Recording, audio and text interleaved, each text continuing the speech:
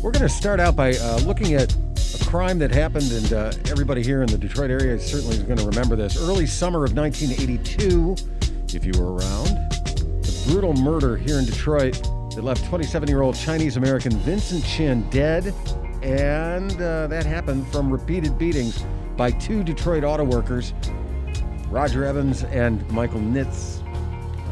In the aftermath, the two perpetrators faced no jail time for the murder, and the Chin family was left without a son, a brother. Chin's fiancée was left without a husband.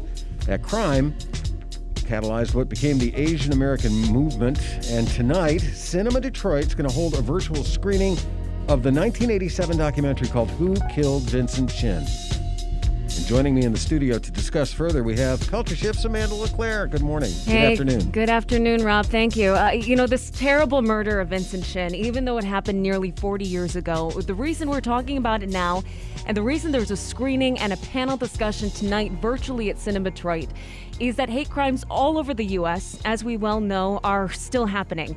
And brutal hate crimes against Asian Americans are happening again in higher and higher numbers. And joining us on the line is Juanita Anderson. She's an acclaimed filmmaker and educator here at Wayne State University and executive producer of the film Who Killed Vincent Chin. And Paula Yu is joining us as well. She's the author of the new nonfiction book, From a Whisper to a Rallying Cry, The Killing of Vincent Chin and the Trial That Galvanized the Asian American Movement. They're both going to be part of that panel discussion happening tonight after the film screening, and they join us now. Thank you both for taking the time to be with us on the show today. Thank you for inviting us. Hi, thank you so much. We appreciate it. Now I want to reiterate that this terrible incident here in Detroit, it happened nearly 40 years ago. There are a lot of people who may not remember all the details, who a lot of people who weren't there and weren't alive at the time, and to remember the coverage that happened afterward. Juanita, as the executive producer of this film that came out in 1987, can you take us into both of you, I'd like to take us into the events that led up to the murder of Vincent Chin here in Detroit. Well, I had just returned to Detroit in 1982, several months before Vincent Chin was killed. And at that time, we were at the height of an auto recession. And as was noted in the film, when there's a recession in the United States, it becomes a depression in Detroit. Many auto workers were out of work. It was a difficult time economically for residents throughout the state. Many people were leaving the state to find jobs at the time. And there was a distinct anti-Asian feeling, particularly about Japanese autos, and that sort of translated into an anti-Asian sentiment. There used to actually be a sign that lasted for years on the UAW headquarters that said, "Park your foreign car in Japan." So there was this tremendously anti-Japanese car sentiment that translated into anti-Asian sentiment, I believe.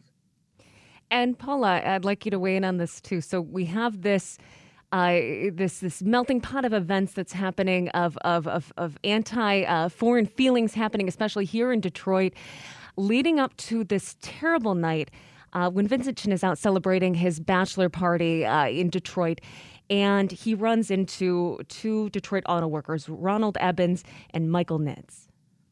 Yes, it was June 19th, 1982, so the 40th anniversary is coming up next year. Vincent Chin and three of his very good friends impulsively decided to have a guy's night out because he was getting married in 10 days and he was working. He was working at an engineering firm as a draftsman. He was waiting tables on weekends at a Chinese restaurant in Ferndale called the Golden Star. And he was also taking a couple of college classes as well, trying to move up his way to becoming an engineer. And so he realized he got out of work early and he thought, oh, you know what? Let me have a bachelor party. So they go out, they go to a place called the Fancy Pants Club. And while there, that's when Evans and Nitz also showed up. Ironically, they were on their way to a Tigers game, but unfortunately heard on the radio that the Milwaukee Brewers were just decimating the Tigers 10-3. So they impulsively decided, let's go home, turn the car around. And that's when they were driving by the Fancy Pants Club and decided, last call, let's go in. So it's just a perfect storm of these terrible coincidences. They sat on the other side of the catwalk. From there, we didn't have iPhones back then. We didn't have surveillance cameras. So a lot, what's also very fascinating about this case is it's a lot of he said, she said, and witness testimony. But just to summarize the events, apparently some harsh words were said. Some witnesses testified hearing racist anti-Asian slurs, although to this day, Evans and Nitz deny saying them. Other witnesses claim they did hear those words coming from their direction. One thing led to another. There's a fight. Everyone gets kicked out. From there, the fight escalates. And then just down the road at a nearby McDonald's, that's when Evans and Nitz happen upon Vincent Chin there with a friend. They're waiting for their friends to pick them up because, they ran away from the fight. And that's when he pulls out the baseball bat and unfortunately beats him into a coma. And then Vincent is in a coma. He dies on June 23rd. He's buried, and his funeral is on June 29th, one day after the wedding was supposed to take place with his bride-to-be, Vicky Wong, and all the wedding guests went to that. Then you fast forward very quickly to March 16th, 1983. That's when Judge Charles Kaufman, based on limited information and the fact that only the defense attorneys and the defendants showed up, because back then Detroit was the murder capital of the country, the prosecutor's office, everybody was overburdened and not everybody was able to attend every single hearing because they just didn't have enough people at the time. So the prosecutor's office was unable to attend that hearing. So as a result, Judge Kaufman gave them the infamous $3,000 fine each plus court costs and 3 years probation. And from there, that's what lit the spark and the outrage in the Detroit community, especially among the Asian American community who decided to fight back, led to national protests across the country and in Detroit, which then led to a federal investigation. And the Department of Justice did a federal indictment in November 1983. And both men were charged with 2 counts of violating Vincent Chin's civil rights. And that became the first federal civil rights trial for an Asian American. Well, Paula, as you said, there was a lot of he said, she said happening at the time. There were not iPhones. There was not really ability to record like there is today, events happening as they were. But Juanita, in the film Who Killed Vincent Chin from 1987, there is some significant eyewitness testimony that you and the film's directors were able to get on tape that really gave you a behind-the-scenes look into what did happen that night. And believe it or not, we actually filmed on celluloid. I'd like to give proper credit to Renee Tajima and Christine Choi, the film's producer and director, whose vision and perseverance really carried us forward since we actually began working on the film in 1983. It was a long journey. There was tremendous amount of investigation. And one of the big gaps that I think in terms of what actually happened between the time that Vincent Chin left the Fancy Pants Bar to the time that Michael Nitz and Ronald Ebens actually arrived, because we only have the witness testimony from the police officers that were called to the scene. And again, we're talking to Juanita Anderson, executive producer of the film Who Killed Vincent Chin, and Paula Yu, author of the book, just came out, From a Whisper to a Rallying Cry, The Killing of Vincent Chin and the Trial That Galvanized the Asian American Movement. Now, we only have a limited amount of time to talk to you guys, so I want to get into how this crime, as you say in the title of your book, Paula, galvanized the Asian American movement. At the time, it was very disputed in the courts. It wasn't even called really a hate crime at that time, though there was such significant evidence that it was. And of course, the lack of accountability on the parts of Evans and Nitz, who murdered Vincent Chin in the courtroom, really it took the Asian American movement national. And of course, as we're seeing now, the rise in hate crimes against Asian Americans rising 150%, according to some sources, just from 2019 to 2020. It's unfortunate that we're having to talk about this again, but this is a significant moment in that movement. Yes, I'm a little stunned by the timing of this book and just what has happened recently. In fact, when I was working on the book in May of 2020, when the Black Lives Matter protests started happening on that day because of the tragic death and unnecessary death of killing of George Floyd happened, that's when my publisher said, I think we need to write an afterword, because everything happening with the rise in anti-Asian racism because of the COVID-19 coronavirus pandemic, it's very hauntingly similar to what happened, as Juanita brought up earlier, about the anti-Asian sentiment that was rising as the auto industry in America were trying to scapegoat Japan for their economic woes, and then led to just anyone who looked Asian was getting attacked on the streets, and the same thing was happening today. So I did write an afterword addressing that as well. And I will say that when the horrific tragedy in Atlanta happened, that broke my heart. And I was especially angry when the authorities said that the killer had, quote unquote, a bad day. Brought me back to the research I did with Judge Kaufman, saying that, these aren't the kinds of people that you put in prison, regarding the killers of Vincent Chin, and saying that, let the punishment fit the criminal, not the crime. And so the bias and the just the injustice of it all, just the fact that it was happening all over again, just infuriated me. And especially because authorities were also saying at the time in Atlanta, this may not have been a hate crime. This may not have been a bias crime. This was a crime of sexism and misogyny. And that once again angered me, because as an Asian American woman in this country, we do not suffer from sexism and misogyny alone. It is always rooted in racism. And the fact that almost 40 years later, people are still unable to figure this out just made me realize it's so important that we have to keep Vincent Chin's name alive. And that's why I'm so grateful to Juanita and everyone that did the Who Killed Vincent Chin documentary, which is just an incredible, incredible film. I have to point out, too, that Renee Tajima had, back in 1982, before Vincent Chin was killed, had just lost her brother to an anti-Asian crime. And as Mrs. Chin had begun traveling around the country, she began documenting Mrs. Chin's activities along with other emerging activism that was going on around the time around anti-Asian violence. So it was not, I think that we have to note that what's happening today is yet another instance of something that has been happening for nearly 4 decades or more at this point. Go ahead, Paula.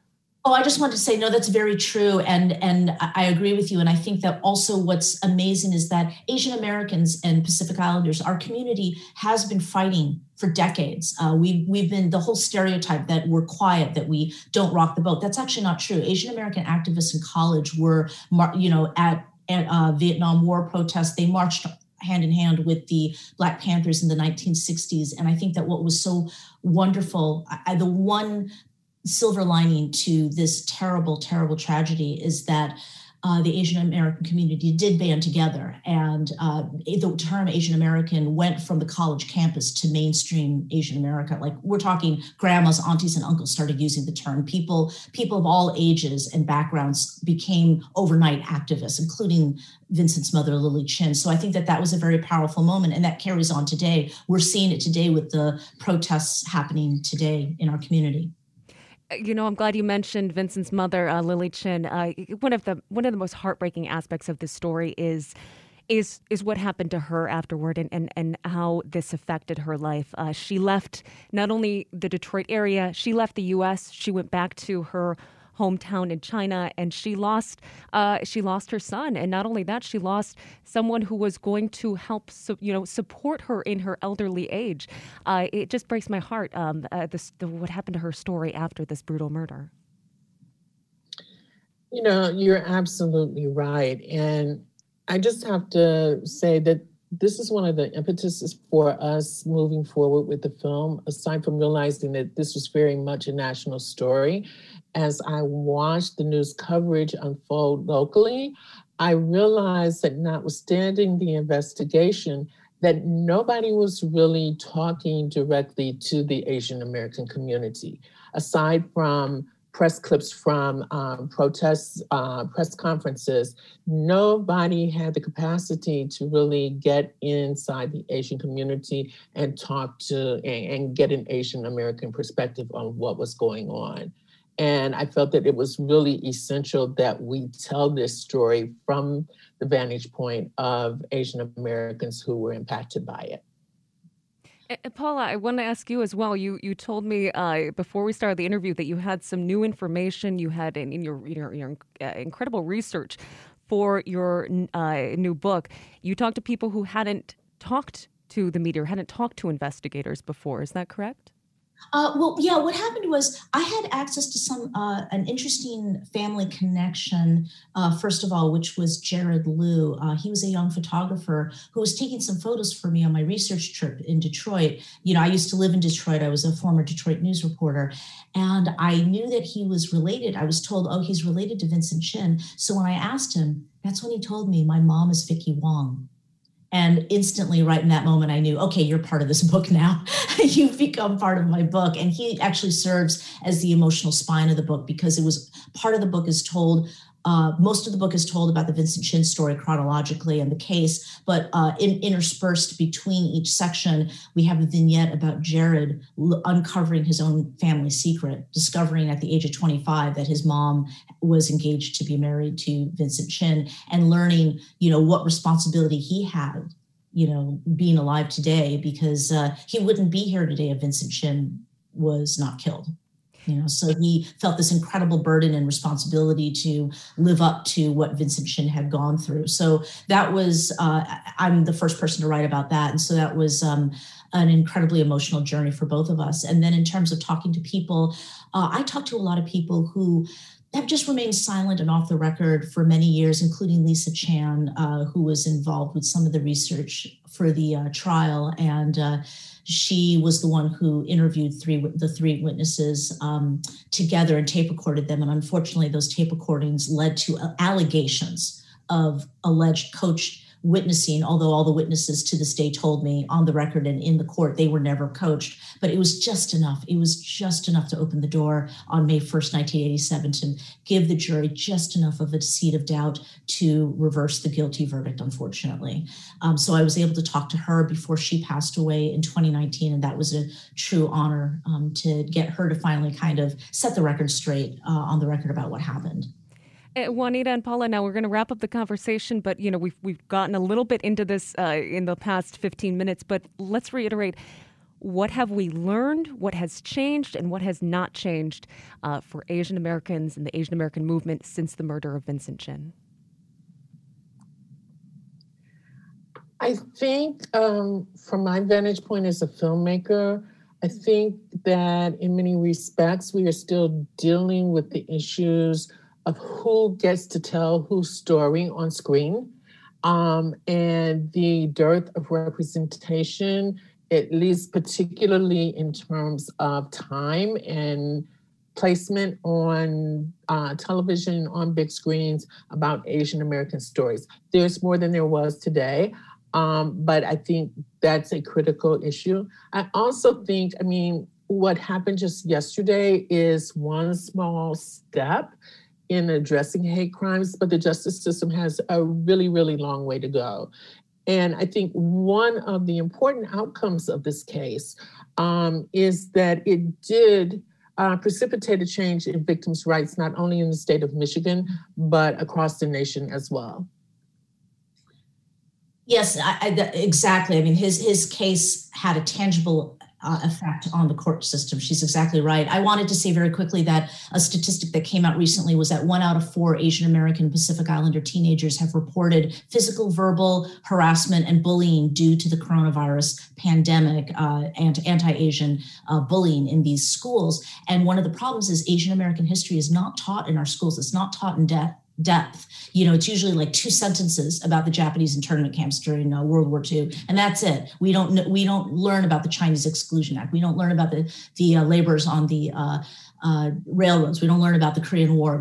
We don't learn in depth about Asian American history. So the reason why this book is aimed towards the young adult market is we want it to be taught in schools. And in fact, Illinois was the first state to finally issue a mandate saying Asian American history needs to be taught specifically in high schools. And I think that had there been more education throughout the years, maybe these teenagers would not be facing such hate right now. All right, well, thank you so much for joining the show today. Juanita Anderson is the executive producer of Who Killed Vincent Chin, the 1987 documentary, screening again tonight at Cinema Detroit virtually. Juanita Anderson, also of Wayne State and an acclaimed filmmaker.